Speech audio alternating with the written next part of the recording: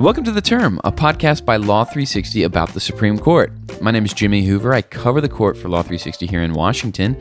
And joining us from our New York studio is co-host and Law 360 editor-at-large, Natalie Rodriguez. How are you today, Natalie? Hey, Jimmy. I'm pretty good. I'm excited to see the court coming back next week from its fairly long winter recess. They've been gone 3 weeks or something? It's been quite a while. You know, they've been all around the country receiving awards and giving talks and things, and now they have to do the actual work of, being Supreme Court justices. Yeah, and I mean, while it was awesome, it gave us, I feel like, a good opportunity to kind of look into some, behind-the-scenes stories and talk about things that, we would normally maybe not get the chance to talk about over the last few weeks. I'm, super excited to kind of hear some new arguments and get back into the groove of things and see what opinions are coming down the road for the Supreme Court. Right. I mean, it seems like they have kind of a lot of work to do because they've only released, something like 4 opinions so far on the merits this term. I think they had, close to doubled that by this time last year. So, they have their work cut out for them in handing down some of these things, and I potentially will see something on Monday. They come back for their Friday conference tomorrow, where they'll be voting on cases. It looks like their docket's filled up through the rest of the arguments this term, so I don't know that they'll feel the need to put out one of those Friday orders lists that we love when we find out at 5:00 that they've taken up 5 new cases on a Friday. Love so those. Potentially they'll spare us and hand them down Monday morning. But we'll see if there's any opinions in the works there. Yeah, and they're jumping into kind of a busy week. I know they have 4 arguments scheduled for next week. We're going to be talking about 3 of those, kind of giving some brief previews as we kind of get back into our regular groove too here on the podcast. Yeah, how do we do this again? It's been a while. Well, so Jimmy, I think you've been looking into one of the first ones that's up involving a pipeline, right? Yeah, so I mean, there is the possibility on at 9:30 of additional cases being added to the court's docket, and potentially even an opinion or two. We'll see. But after that, you're right. The first oral argument of the week will be in a case called U.S. Forest Service versus Cow Pasture River Association, and this one involves the fate of a $7 billion gas pipeline. It's a 600-mile pipeline that's being built by the Dominion Energy company and its subsidiaries, and it's going to run from Clarksburg, West Virginia to the Carolinas. But the problem is that part of the route of this pipeline crosses over the Appalachian National Scenic Trail, which, according to the Fourth Circuit, is part of the National Park System. So it basically comes down to this law called the Mineral Leasing Act, and that's a law that generally governs the transportation of mineral like oil or liquid natural gas across federal lands. And so it allows the government to give permits for some of those infrastructure projects, except on parts of the national park system. So the fact that the Fourth Circuit held that the Appalachian Scenic Trail is part of that system, they said that the Forest Service was not allowed to permit the Atlantic Coast Pipeline Company to traverse that terrain. So it's not even a matter of going through some more environmental reviews or going through some additional hurdles to get the permit. This is just a sheer no if it's considered part of the national park system. Well, they did get snagged up on some environmental reviews that the Fourth Circuit took an issue with. There was an interesting quote in the lower court's opinion that said that not even the Lorax would have been as something as not thinking about the trees as much as the Forest Service had in this case. But this case doesn't involve those other tangential issues to the case. This one's just about this whole issue of the Mineral Leasing Act. So the government, which is appealing the case along with the pipeline company, is basically arguing that the Appalachian National Scenic Trail is not part of the national park system in the sense that it should be excluded from this energy infrastructure project. They say it's a trail, it's not land, it's a footpath, and that does not convert it into another national park under the administration of the National Park Service that this exception to the Mineral Leasing Act was meant to protect. Arguing a footpath is not land seems a little bit like hair splitting, to be quite honest. Well, that's kind of what the conservation groups say in response to those arguments. They're like, well, it actually is land. It's the land beneath your feet, and they call the government's arguments an elusively metaphysical distinction that is inconsistent with the relevant statutes and federal regulations. But elusive metaphysical distinctions can make quite a practical difference in a lot of these environmental cases, and I think to a lot of the textualists on the Supreme Court, they will be taking a fine tooth comb to this Mineral Leasing Act to see just how the case should play out and whether or not the developers should get the green light for this giant pipeline, which could in their eyes bring in a lot of cold hard cash and according to them electrical savings to customers in the Carolinas. Definitely one to watch. I'll be watching it on Monday. Also on Monday is another kind of very high stakes, high value case before the Supreme Court that's been on my radar, known as Opati versus Sudan. Now, this is a terrorism victim case involving those who were killed or injured, or their families, of U.S. employees killed or injured in a pair of embassy bombings in 1998. These occurred in Kenya and in Tanzania, and they were, orchestrated by Al-Qaeda. And the victims and the families, though, have sued Sudan in D.C. federal court for allegedly giving support to Al-Qaeda in the years right before these bombings. And the district court actually gave a $10.2 billion default judgment to the victims, which included $4.3 billion worth of punitive damages. But the D.C. Circuit kind of shaved off the punitive damages, and this has brought us to where we are. It's been this winding case. Sudan's been trying to overturn the entire judgment. There's been cross petitions for cert in front of the Supreme Court. And the victims have obviously been trying to preserve the judgment. But what's going to be happening and on Monday is an argument that really boils down to, an update on the Foreign Sovereign Immunities Act that happened in 2008 and whether, it protects these kind of punitive damages in awards in these kind of cases.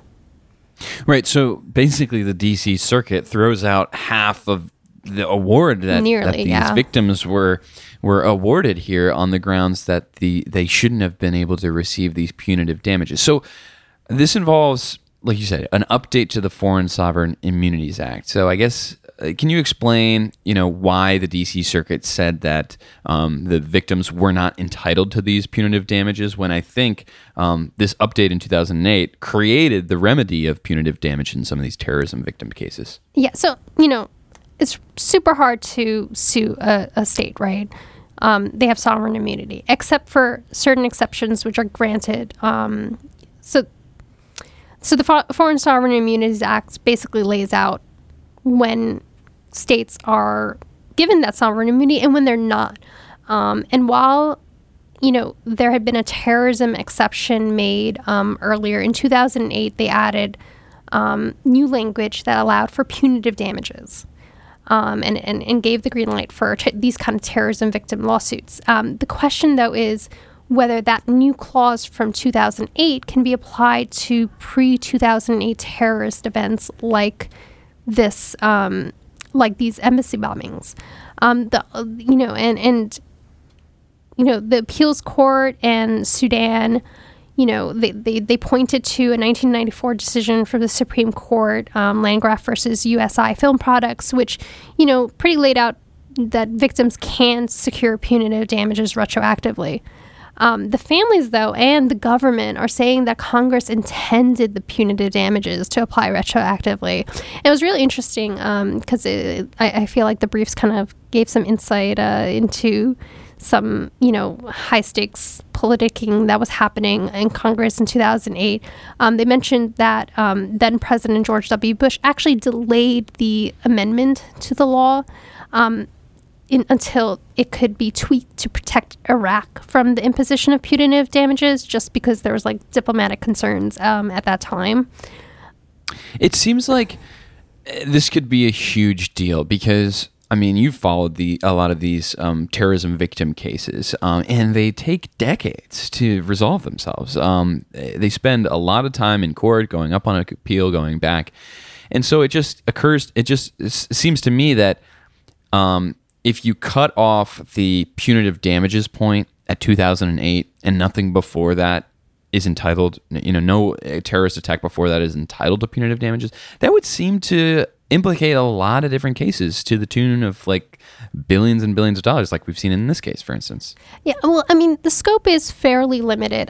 There's not a huge ton of these cases around. It's a fairly small world, but obviously it's such high dollar value to these cases, and for the victims, and their families, it means so much to them. As you mentioned, these cases take decades to get to just a judgment, just a final judgment on, whether or not there's an award.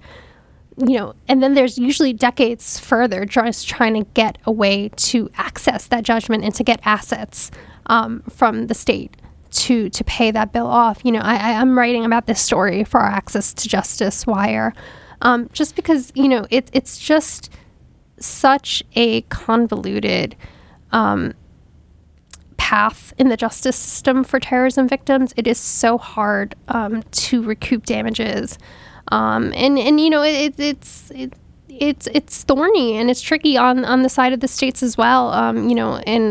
And they're hard cases to watch. Go through the system.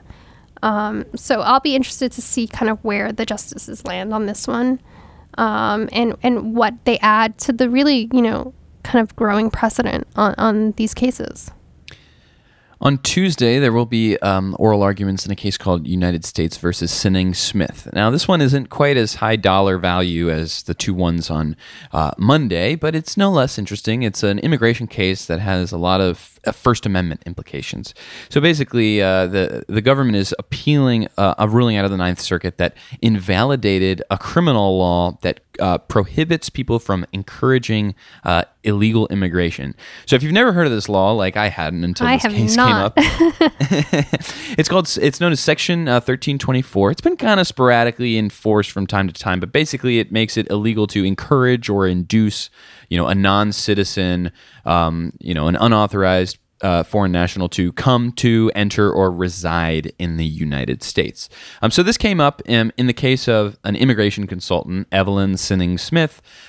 Prosecutors say she was kind of running this fraudulent immigration consulting business where she would essentially dupe unauthorized immigrants, or sometimes even authorized immigrants into filing these faulty immigration papers. In some cases, they were like a labor certification application. Now, the problem was that the applications that she was encouraging her clients to file didn't actually work because the program that they would be filed under was discontinued in, I think, 2001. So she was so according to prosecutors, she was trying to convince them that this would be their ticket to a green card or work status or what have you, even though there was no chance of it ever being successful. And they alleged that she knew that and willingly took their money from them. And so when they prosecuted her for, various charges of mail fraud and filing false tax returns, they also included these charges under Section 1324 for encouraging illegal immigrations by telling her clients to stay in the country, even though she knew that they would have no actual legal recourse to do so. You have to give it up to whatever young attorney researched and found that statute to add to the list of charges. It doesn't seem like one that you see come up very often. No, certainly not. And I think some of the parties have pointed out that there's been like a huge lack, a gaping hole of case law and precedent on the question of this. It's called the encouragement provision, is what they call it. But basically, the Ninth Circuit reviewed, her convictions under this Section 1324 and struck down the law as unconstitutional and violative of the First Amendment, saying that, the statute, and I'm quoting from Circuit Judge Wallace Toshima here, the statute, quote, potentially criminalizes the simple word spoken to a son, a wife, a parent, a friend, a neighbor, a coworker, a student, a client. I encourage you to stay here. And so, the judge in that case said, the First Amendment violation was intolerable. And now you have the government's appeal to the Supreme Court. So the statute really doesn't hinge on the passage of money. It's just the encouragement. Well, the government says in this case, the fact that it was applied to an exchange of money, which would make it, in the government's eyes, illegal, is the reason why the lower court should not have struck down the law, because even if you can make the argument under this basic reading of the statute that it maybe could be applied in some very ambiguous, vague way to, I encourage you to stay here, to a family member. In this case, they say that's not even an issue because it was applied to this immigration consultant who was ripping people off and getting a lot of money for it and giving them faulty advice and encouraging them to stay in the country. So they say that, under the tools of statutory construction that judges should use when they're reviewing a potentially unconstitutional law is that they should read it in the way most favorable that would not raise these constitutional violations. And they say that the fact that it was applied in this case and the fact that it could be read more generously than the Ninth Circuit read it is a reason why it should stand. Although, of course, you have immigration groups that are saying that, of course, it is going to criminalize basic speech between family members in this country. Well, it'll be a busy week for the court for sure. I think that just about does it for us today, though. We'll be back next week, right? Previewing 2 more cases, June Medical and CFPB. Yeah, those are huge blockbusters that will be highly anticipated by court watchers and non-court watchers alike because of their pretty big implications for administrative law and also abortion, which tends to generate a lot of controversy at the Supreme Court. So we'll get into. We've mentioned them before, but we'll get into definitely more details about those 2 cases. Great, looking forward to it. Thanks so much, Jimmy. Yeah, and thanks to our listeners for tuning in.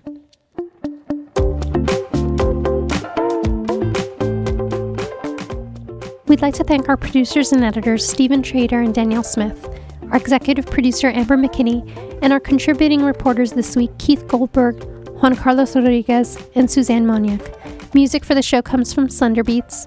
For more information about all the high court action, please go to law360.com/the term. You can also find us anywhere you listen to podcasts. Just search Law 360 in the term. Thanks for listening. We'll be back next week.